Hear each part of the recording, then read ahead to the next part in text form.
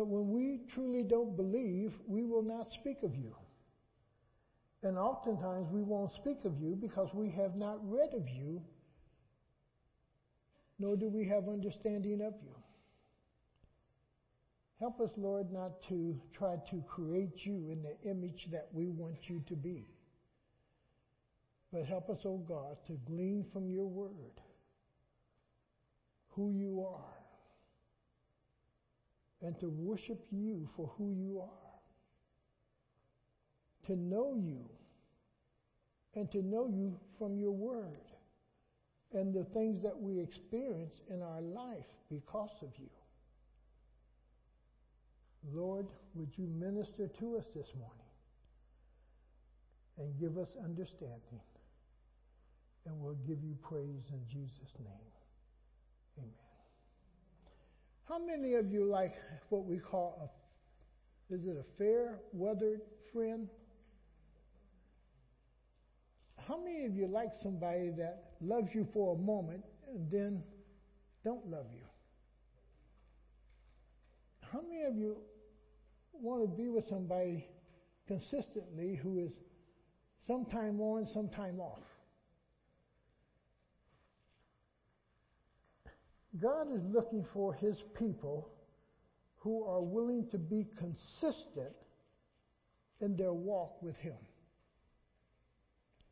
With their walk with him. That you're consistent, you're faithful in acknowledging him as Lord of your life and living for him. Paul puts it in this frame: I'm not ashamed of Jesus. I'm not ashamed of the gospel.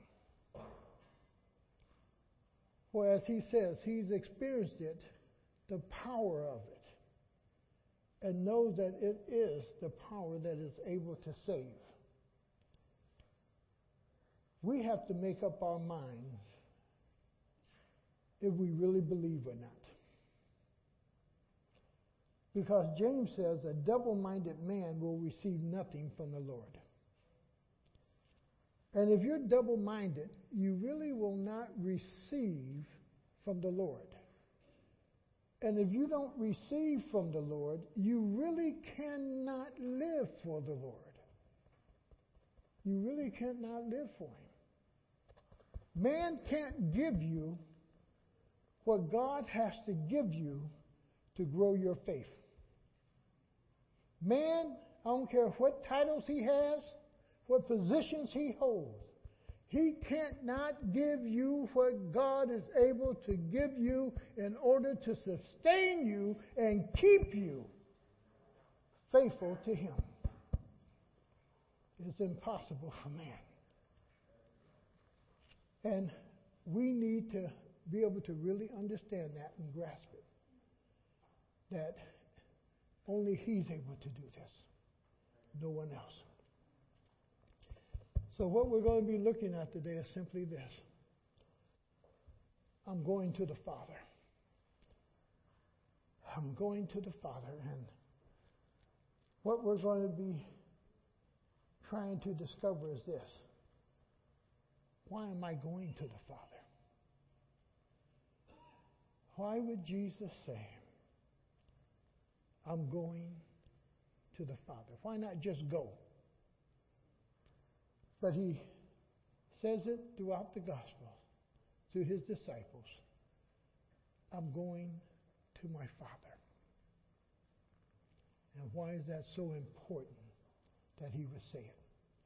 So in John chapter 16 and verse 10, he reiterated to his disciples, in regard to righteousness, because I am going to the Father, where you can see me no longer.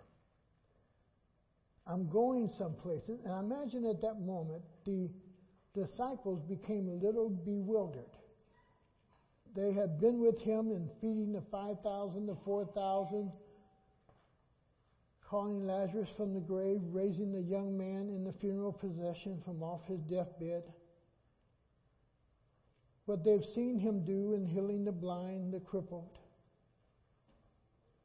And now he's talking about going to the Father, leaving them. So thankful for the verse where the Lord says, I'll never leave you nor forsake you. But how do you know? How do you really know what you believe is true? How do you know? And you have to answer this for yourself. That what you believe is true. How do you know that? See, there's a lot of Christians who are saying they're Christians and they believe, but in reality they believe nothing because their life shows the evidence that they're not believing. When you truly believe, you will find that you are following what your mouth says you believe.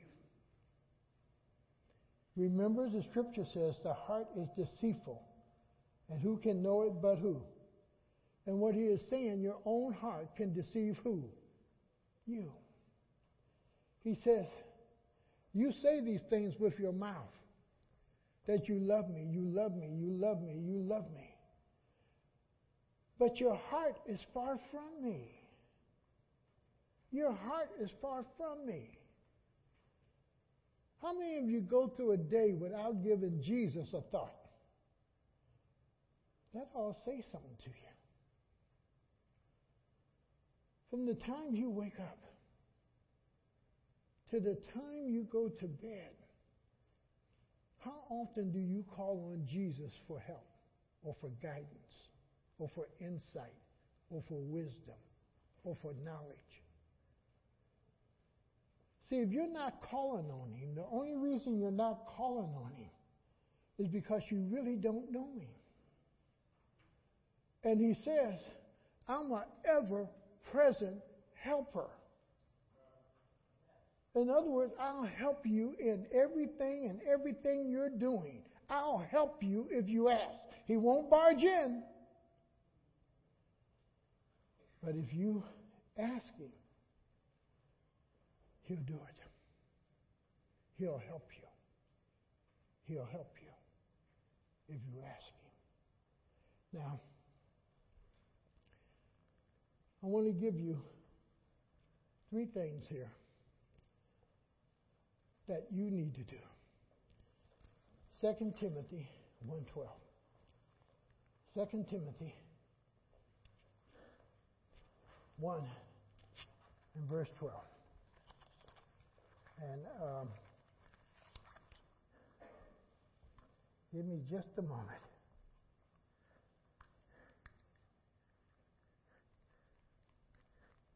The Lord's been helping.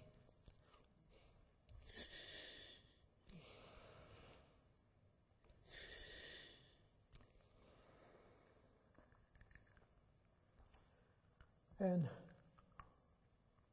what we need to be able to recognize, do I really know him? If you really know him, it changes you. If you really know him.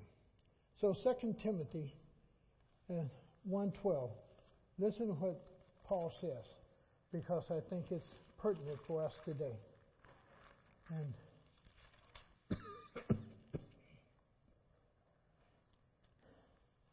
2 Timothy 1:12, he says, that is why I'm suffering. Or sometimes the things that you go through in life, you need to be able to accredit and say, it's because I'm a Christian. It's because I love the Lord. It's because certain people don't care for me, or people talk about me, or people do this. It's because I really love the Lord. And that's okay. And Paul said, whatever these sufferings were, he doesn't list them, but he says, I suffer because of what I believe. If you truly believe and you live out what you believe, you're going to suffer some. And that's okay. Even from family members, you're going to suffer some.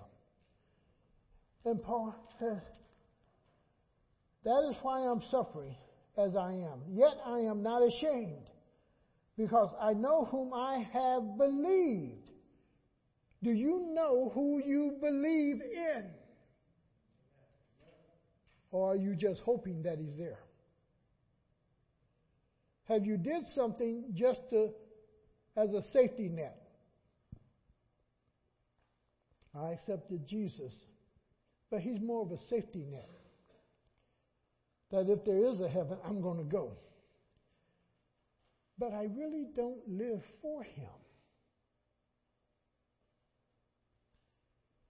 And Paul says, I know whom I have believed and am convinced. Are you convinced? Are you fully persuaded? He is able to guard what I have entrusted to him for that day.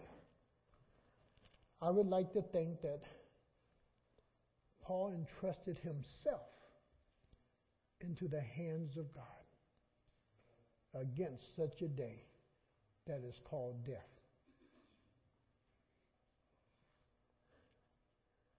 Who or what are you really believing in? Second, go over to 2 Corinthians 13, because it's asking you to do something. 2 Corinthians 13, verse 5. And nobody else can do this. Wouldn't it be great if you could send somebody else to take your colleague's exam?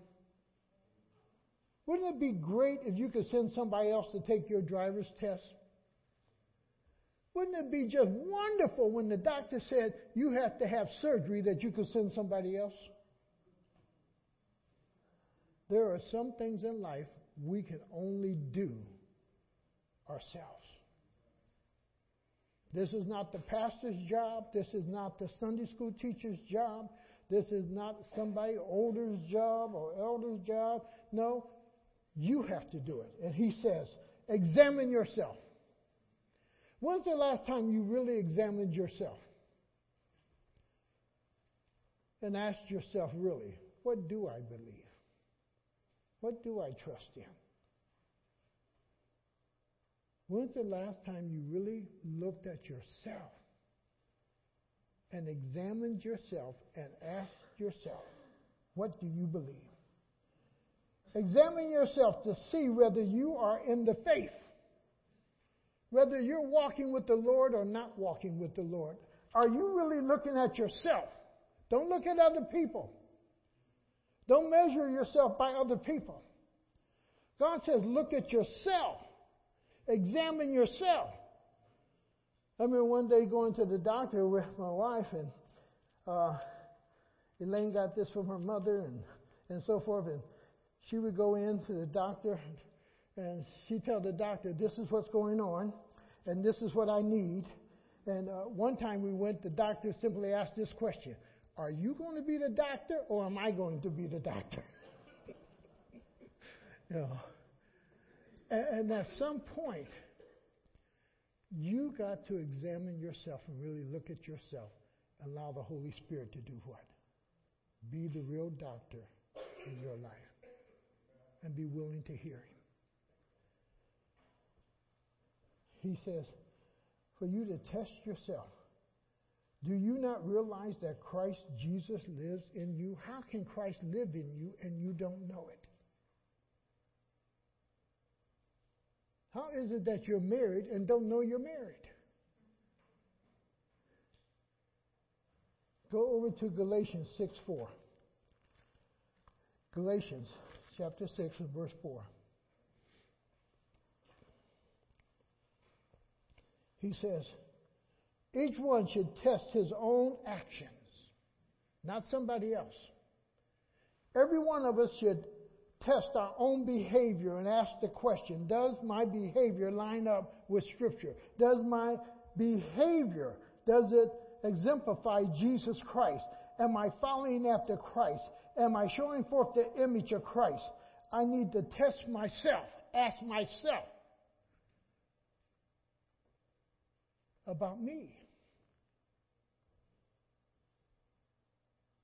Then over to 2 Corinthians chapter 5, 14 and 16. 2 Corinthians chapter 5, 14 through 16. Listen here to what Paul says, and he's talking about Jesus. And he says, boy, let me get down there to it here. For Christ's love compels us. Is there something in you that compels you to do the things that you do for the Lord? Is there something that's in you that pushes you, that drives you? Or do you have the leisure of just doing what you want to do when you want to do it? Some of us go to work with that attitude. They don't want a supervisor coming up telling them to do anything. They want to take coffee break for the next 2 hours. They want to go and do what they want to do. They don't want to do what the supervisor may ask them to do or what their job is requiring them to do. They want to do what they want to do. And that's in Christianity a lot. My boss is the Holy Spirit. And we need to listen to Him. We need to get our instructions from the Word of God and follow those instructions and live them out. But we are very relaxed with that. I don't have to do this. I don't want to do this. That's not what I need to do. And we do just the opposite many times of what Scripture demands of us to do. And if that's the case, I would say to you, really examine yourself. Really take a good look at yourself. And he says, again, chapter 5, verse 14, for Christ's love compels us because we are convinced that one died for all, and therefore all died. And He died for all, that those who live should no longer live for who? Themselves. Who are you living for? Who do you move for? What makes you go? What compels you to go? What compels you to function even when you don't feel like functioning? Mothers, was there a time when you brought that baby home and that baby started crying, but you didn't feel like getting up? You didn't feel like moving. You didn't feel like making a bottle. You didn't feel like changing a diaper. You didn't feel like it. But what compelled you to do it? Just a love for the child. Just a love for the child. There's something in us, if it's not compelling us to serve Christ and love Christ, something's wrong. Something's wrong. And Paul says, I die to myself. I died to myself, no longer living for themselves, but for Him who died for them and was raised again. Now catch verse 16, because this is the crutch of this. So from now on, we regarded no one from a worldly point of view, though we once regarded Christ in this way. What is Paul saying? Oh yeah, we knew his father. We knew Mary. We knew he was born of them. We knew his brothers and sisters. We knew this about him. We knew he was living over here. We knew that. You only knew earthly things about the individual. And all that you know about Christ is just your imagination and earthly things of what other people have said. And you have not dug into the Scriptures yourself to know Him. You don't know Him. You know about Him. You don't know Him. Confusion. When you don't know something, there's confusion in your life. When you're not certain, there's confusion in your life. There's failure to distinguish between things. There's a failure to distinguish between right and wrong. There's a failure to really recognize the real from the false. You can't really distinguish because you're using too many minds. The scripture says, have this mind in you, the mind of Christ in Philippians. The last samurai, I learned from movies, and I like to watch the psychology of movies and what is said sometime in movies, because, boy, some great things come across. And when the American was out there with the Chinese guys trying to learn how to fight like they fight and learn his karate or whatever it was, the young man he was staying with stopped him, and he simply said to him, too many minds. Too many minds. Some of us as Christians, we got too many minds rather than just the mind of Christ. We got the mind of the world. We got the mind of what we were taught in school. We got mind from street education. We got minds from mom and dad and what we learned at home. And you're trying to work with all these minds, and somewhere you got to focus on the mind of Christ. Have this mind in you. And what was the mind of Christ? I come to do the will of my Father. And what I hear of my Father, I speak. Lean not on your own understanding, but in all your ways acknowledge God, Proverbs 3, 5, and 6 tells us. But yet, we're leaning all kind of ways. We're leaning on this, and we're leaning on that, and we're leaning on this thing over here, and this thing over here, and we're trusting in this thing. No, one thing, Jesus Christ. Jesus Christ. Jesus Christ. Because confusion will rob you of being consistent in serving the Lord. Confusion will rob you from being consistent in serving the Lord. Now, go with me to John chapter 9, 28 and 29. John chapter 9, 28 and 29.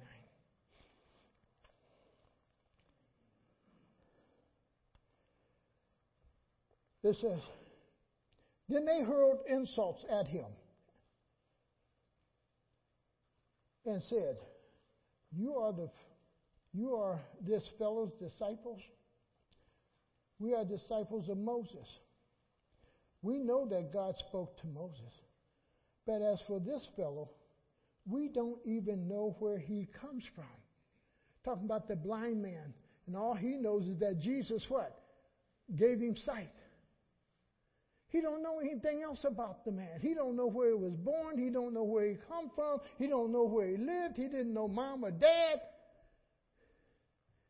All he knew that Jesus gave him sight. And those who are questioning him says, we don't even know where he comes from. They're uncertain. Have you made it up in your mind that Jesus is sent here to earth to put on a human form to be our Savior? And that you really know he comes from above and he's not natural? Do you really know that? Or do you just recite a story? And they said, we don't know. We don't know. There are some things that you won't know about Jesus. But know what He's done in your life. Know Him through a relationship with Him. Know Him.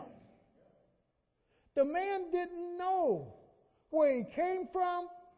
The man didn't know his positions, that he was a son of God. The man didn't know any of these things. Only thing the man knew was this: He healed my eyes. What is it that holds you fast to Jesus? Because you know it. And you won't be swayed. You won't be swayed. You won't be moved. Because you know He did it. Over to John 7, 25 through 29. John 7, 25. At this point, some of the people of Jerusalem began to ask, "Isn't this the man they are trying to kill? Here he is speaking publicly, and they are not saying a word to him. Have the authorities really concluded that he is the Christ? But we know where this man is from. When the Christ comes, no one will know where he is from." Now, they're answering their questions, and they're putting their rationale with it. And it also shows their ignorance. And the statement is, but we know where this man is from.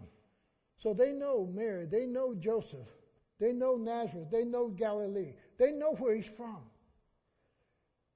But then look how they also correct their answer, or make their answer a reality to them. When the Christ comes, no one will know where he is from. What's the problem with that? When Christ comes, nobody will know where he's from. Well, in the Old Testament, it tells us that the Messiah will be born of what? Of a virgin. If he's going to be born of a virgin, somebody knows where that virgin lives. Somebody knows that virgin's in Boston, in Texas, California, Ohio.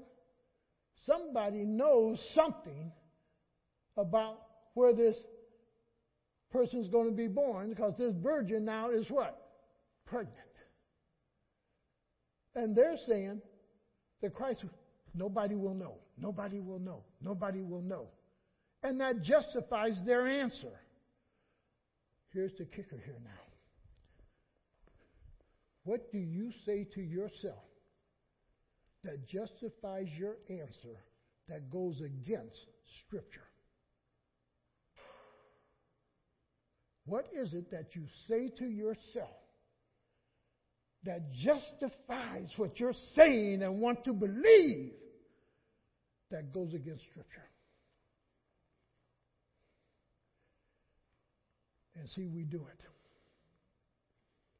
We say things to ourselves that justifies our action, and our action is not following after Christ. Our action is not biblical. Our action is not of the Holy Spirit. And yet we give an answer to our action to justify why we're doing what we're doing. And it shows our ignorance of Scripture, number one. Number two, it shows our rebellion against it if we know it. If we know it. And it causes confusion up here and confusion in here. And they say, oh boy, we know where he's from. And really they don't. They don't really know where he is from. Go ahead into verse 28 with me. Then Jesus, still teaching in the temple courts, cried out. Now, I don't know where they were, but I do know this. They were not in the front row. They were a little distance from him. But the scripture tells us that Jesus knows the heart of every man, every person. Then Jesus, still teaching in the temple courts, cried out, "Yes, you know me, and you know where I am from. You know the earthly part of me. You know what you've heard about me. You've heard. You have some knowledge. The problem is you don't believe in me." Now let's go a little further here in what Scripture says, what they don't know. Yes, you know me, and you know where I am from. I am not here on my own. They didn't know that. Jesus said, I'm not here on my own.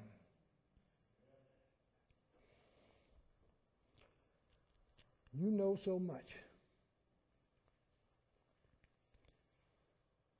Follow me for a moment. Wouldn't it have been nice if your mom and dad could have went in the laboratory and put a little bit of this here and took a little bit of this and put it here, and then went and got a little bit of this over here and put it here, and went and got a little bit of something else and put it here, and put a little match to it, and boom, and there you are.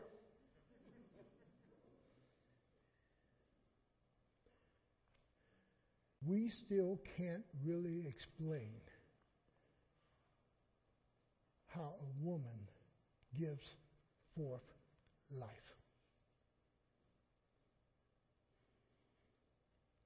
We know the chemistry of it, from a man to a woman. But that's all we know. Besides what Psalms 139 says, that I formed you while you were yet in your mother's womb. God is speaking that I put you there. I formed you. I gave you your hair, your complexion. I am the one who did this. I gave you life. You were not developed in a laboratory. You were developed in the mind and the heart and the love of God. And we need to understand that. And they say, Jesus is just telling them, yeah, you know me from the earthly part, but what you don't know, I was sent here with a purpose. I was sent here with a purpose. Do you not know him? But I know him, and he's talking about the Father. Let me get back up to 27. But we know where this man comes from. When the Christ comes, no one will know. 28, then Jesus, still teaching, heard them. Yes, you know me, and you know where I am from. I am not here on my own, but he who sent me is true. You do not know him. So he begins to speak about something they don't know about. But I know him because I am from him, and he sent me. There are things that only the Holy Spirit can speak to you on. I can't do it. Sunday school teachers can't do it. Elders can't do it. But there is that Holy Spirit who is the teacher. If you train your ears to hear him, he'll teach you. Why? God is not a God of confusion. God does not want you to be confused at all. Now, go over to John 8:48. John 8:48. And this one, biblically, boy, you have to really say, boy, it's a challenging one. And yet a lot of people try to pick it up.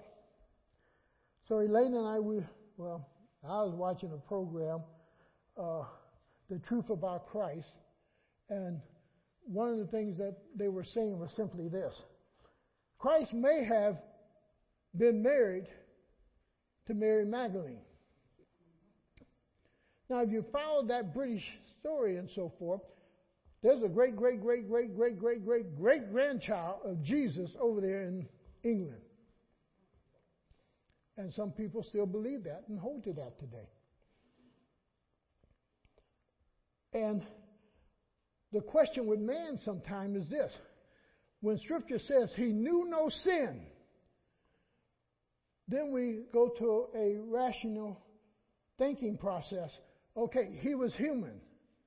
And Scripture says all have sinned. Would that include him too? Or does that exclude him? All have sinned. And because he had a human body, he may have sinned.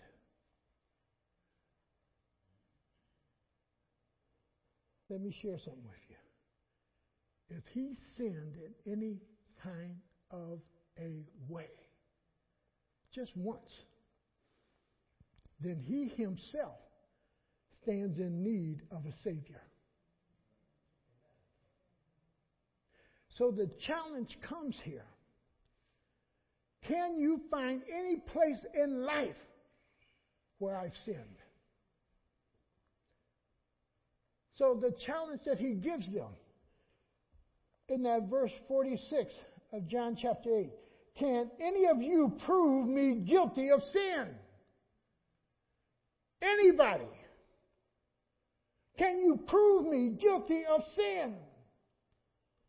Because if you can prove me guilty of sin, I am not the Savior. I'm not the Messiah. I'm not the Christ. I'm not the one sent from God. If you can really prove just one sin. Now that's some challenge. How many of you would put that challenge before man?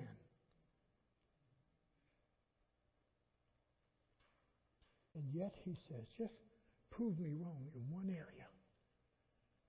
Show me my sin if I've sinned.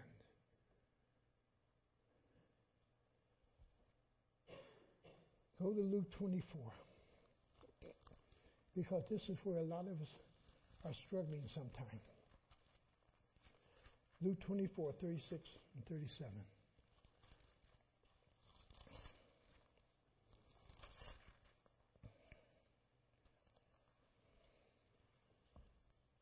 He says, while they were still talking about this, Jesus himself stood among them and said to them, peace be with you. What are they talking about? Did he come forth from the grave? Has he risen? Is he alive? Is this real?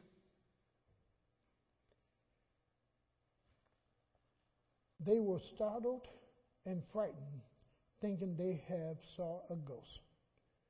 So Jesus appears to them, and they're startled and they're frightened. And they're troubled because they don't know if they should even trust their eyes now. They don't know if they should even trust what they're hearing. Listen to what he says to them. Why are you troubled? When you're troubled, you're trying to do what? Figure something out. You're giving thought to it. You're thinking about it. It's disturbing you. Yes, this is not natural. This is not something ordinary man can do, is appear in your presence with locked doors and says peace. And yet he does it. And they're frightened over what they see and what they're hearing. Unbecoming to you is this. A lot of things you hear from the Bible, you're frightened about. And you're questioning, can I trust it? Can I believe it? Can I stand on it? And when you're not willing to trust the Word of God, when you're not willing to believe the Scripture, then you're seeking your own way. You're doing your own thing. And you're going to be troubled and confused in your own mind and heart. And he says, why are you troubled? And why do doubts? rise in your mind? Why do you doubt Scripture? Why do you doubt the Word of God? Why do you doubt the existence of Christ? Why do you doubt that He may be the only Savior of the world? Why do we doubt?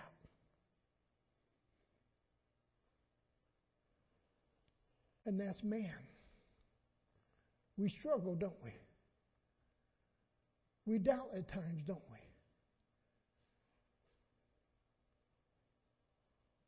And we can't sometimes understand everything, and that troubles us.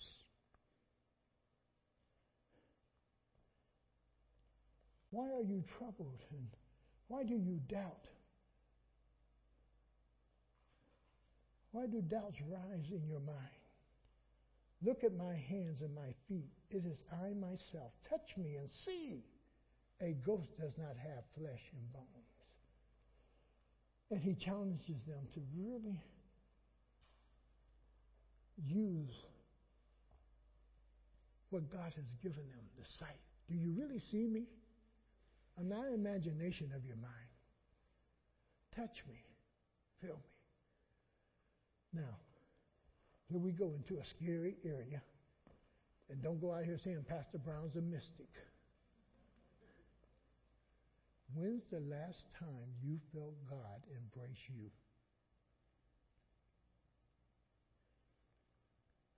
When's the last time you felt God embrace you? God, in His own way, because of who He is, He's my heavenly Father. I'm His child. He will embrace His children. And you will know that He is loving you without a doubt. You will know His presence in a room with you, even though you don't see Him. You will know His presence because you want that embrace. You want it. You want it. And you'll know that He's there. You'll feel, in a sense, His presence. When's the last time you just wept over your thought of God? When's the last time you just sat quiet and allowed the Holy Spirit to minister to you and He just brought you down in a sense? See, God didn't give us these senses just to know the things of the world, but to also know Him. To know Him. To know His presence. To hear His voice. To see His hand move in my life. He wants me to recognize Him. And He says to them, you're not looking at a ghost. We don't believe in a ghost. We believe in a real God, in a real person. Now, in Luke 5:21, look what is stated. Here comes a little bit more confusion. And that's what we've been looking at. People who are confused and they're questioning. And many of us question sometimes the existence of God. Or why does God do this?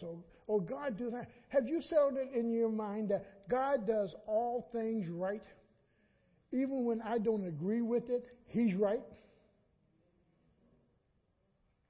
He doesn't do wrong. How many of you come to a conclusion? God speaks the truth to me all the time because He won't lie to me. He'll speak truth to me all the time. How many believe that God is always holy, even in His judgment, He's holy? There's no revenge in His punishment. He's not a revengeful God.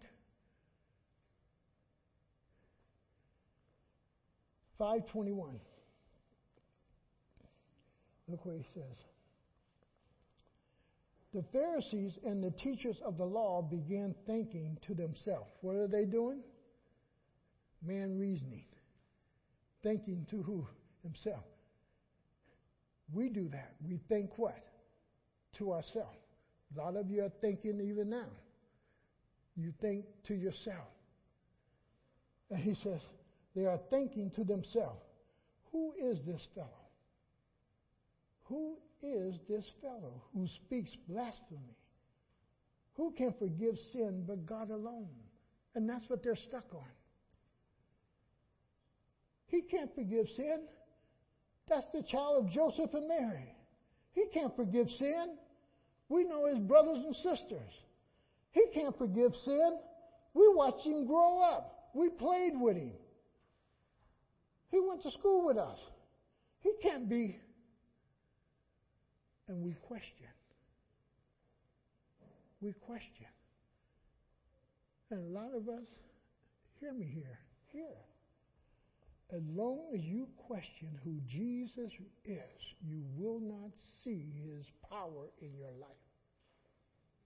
Because you are of that double-mindedness who will not receive anything from God. But once you make up in your mind, he is my Savior. He is my Lord. He is the Son of God. He is the Christ. He is the Messiah. He is coming again. It does something up here and in here and what flows out of your life. Now, they're thinking. And they even go to a point of calling him Beelzebub in 11:14. And what they're doing, well, let's turn there real quick. Luke 11:14.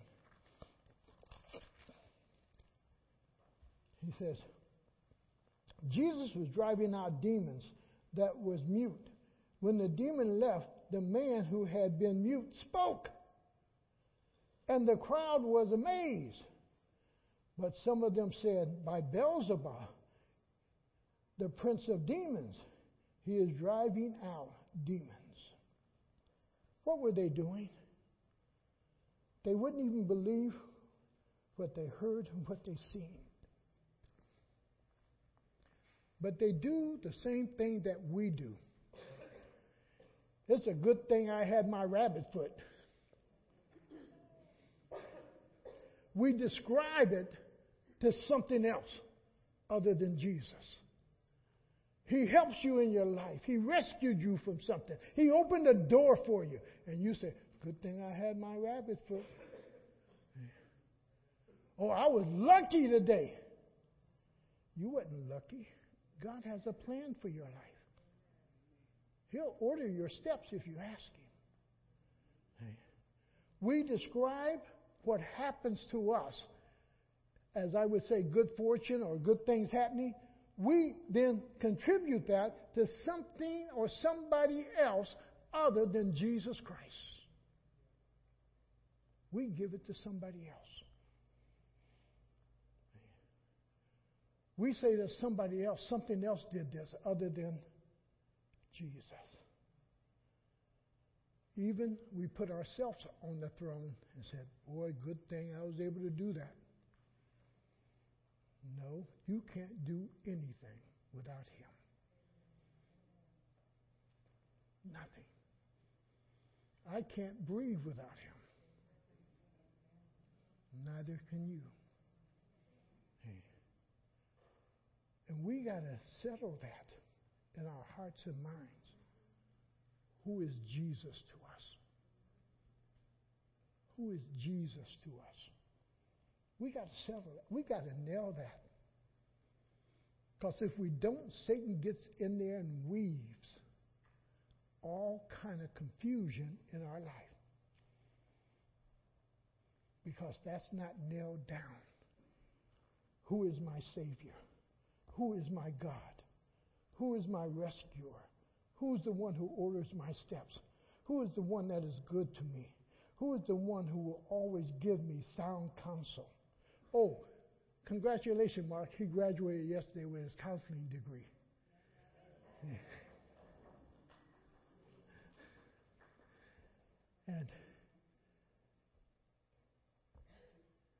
And the question is, they describe what is happening in their life.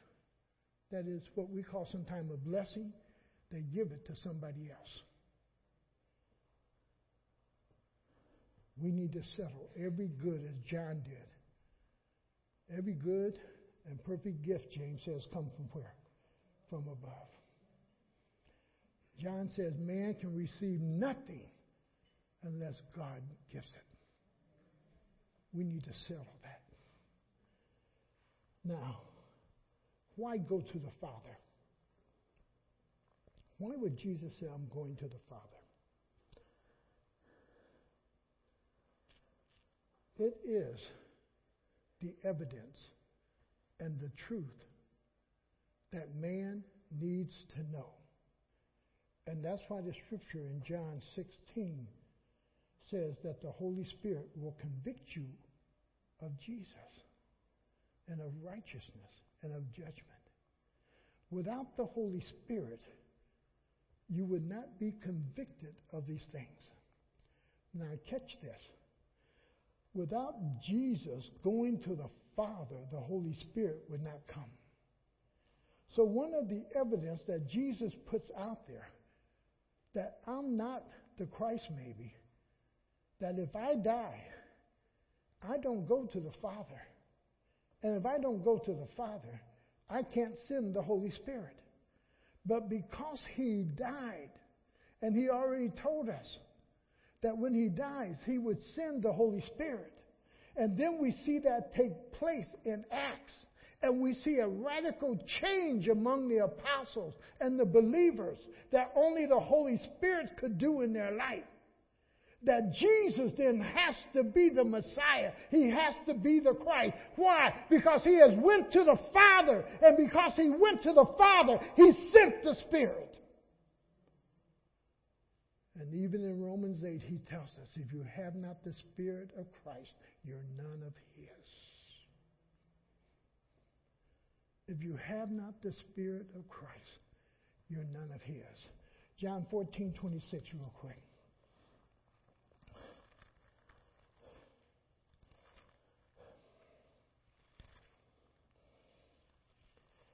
John 14:26.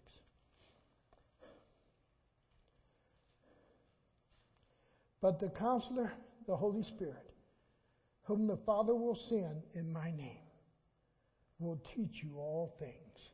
What is he going to do? Teach you all things. The evidence of the Holy Spirit in your life is that you're learning anew. You're learning anew. And you're being taught by him. Can I give you a little thing that we all need to do?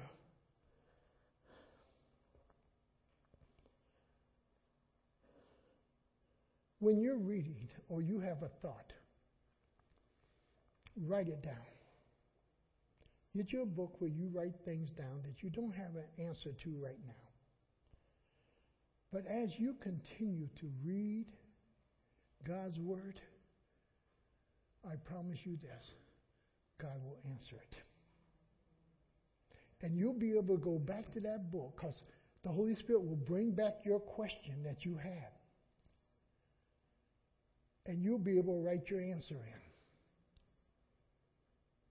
in. If you write it down and you keep reading, somewhere God is going to allow you to intersect in his Word your answer to your question. And you'll know only the Holy Spirit guided you to that. And you will know something else that is vital and important. It's time for you to know that. With your children, how many of you take a 6-year-old and teach them to drive a car? They're not ready, are they? Sometimes a child will ask questions that they're not really ready to what? To perform or really understand. We're the same way. We'll ask questions that God knows we're really not ready for that yet. But as you're reading, as you're maturing in Him, He answers it. And you'll know it because the Holy Spirit will bring your question back to you. You'll know you wrote it down, and you can go write the answer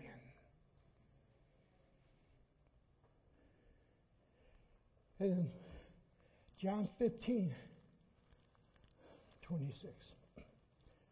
He says, when the Counselor comes, who I will send to you from the Father, the Spirit of truth, who goes out from the Father, He will testify of me, not of Himself.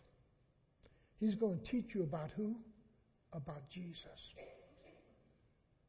He's going to teach you about Jesus. The disciples didn't know that much about Jesus, even though they spent 3 years with Him.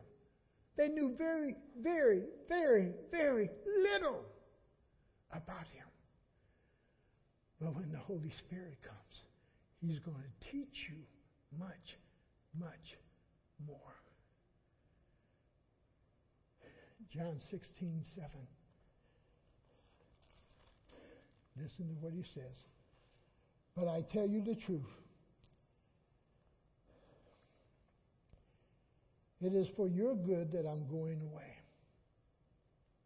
Unless I go away, the Counselor will not come.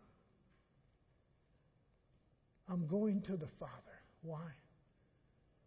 Until I go, the Holy Spirit, who's going to testify about me, the Holy Spirit who's going to convict your hearts about me and convict your heart about truth, that you can distinguish between right and wrong, that you can distinguish between the works of God and the works of evil, the works of Satan. You can distinguish between the teaching of man and the teaching of God, that you can distinguish because you have the Holy Spirit within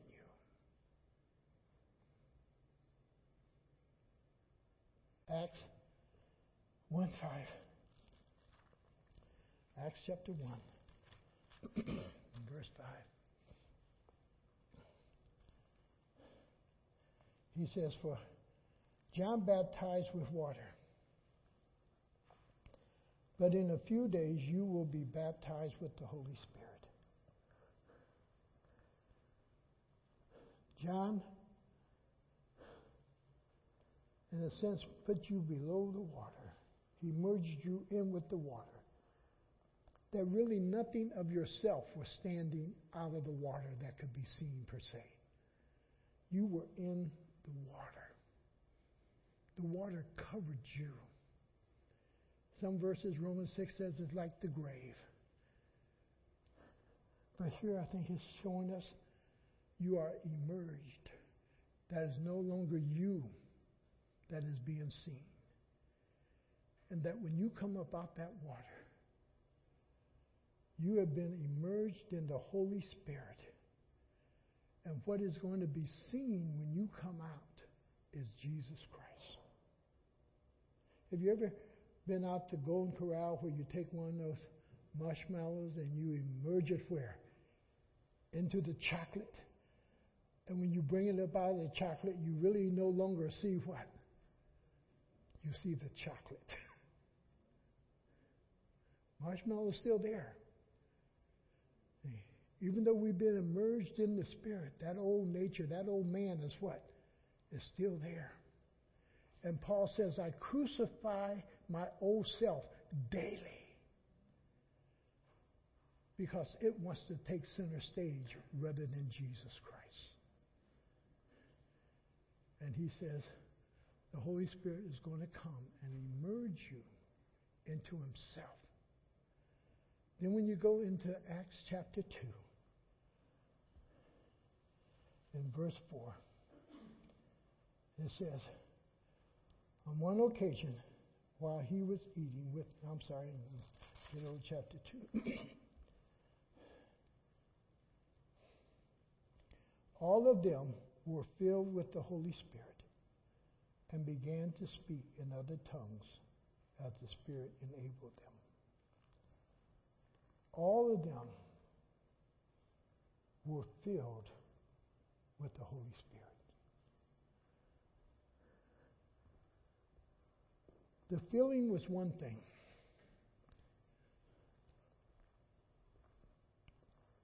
And some people offer that text, well, if you're filled with the Spirit, you have to speak in tongues. That's not what it's saying. Every believer who is born of Jesus Christ, born of the Spirit, has the Spirit dwelling in them. The tongue was an evidence of them that they were being used by the Holy Spirit to speak to other men who were there in their language. And they did not go to school for that language. That other people could hear the gospel in their language that day. And it tells us that many of them came to a saving knowledge of Jesus Christ and they believed. But it is also the very evidence that the Holy Spirit used them in something that they themselves were not equipped or have they prepared themselves to do. But He used them. And the Holy Spirit will use you to show an act of kindness to somebody else. The Holy Spirit will use you to embrace and love somebody else. The Holy Spirit will use you to speak to somebody else about the gospel. The Holy Spirit will use you. Don't describe what He does in your life and what Jesus does to something else. Lord, thank you for using me. Thank you for using me. Thank you for using me. Thank you for giving me this gift. Thank you for making it that I can reach in my pocket and give to somebody else. Thank you, Lord. Thank you, Lord, that I can give a smile to somebody.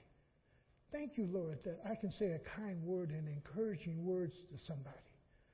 Thank you, Lord, that I can pray a prayer of faith so somebody who is sick, and Lord, believe that you're going to raise them up, you're going to touch their bodies, you're going to heal them, Lord. Lord, it's not me, it's you using me. And it's the evidence of the Holy Spirit working in your life. Why? You have died to self and you're alive to Christ.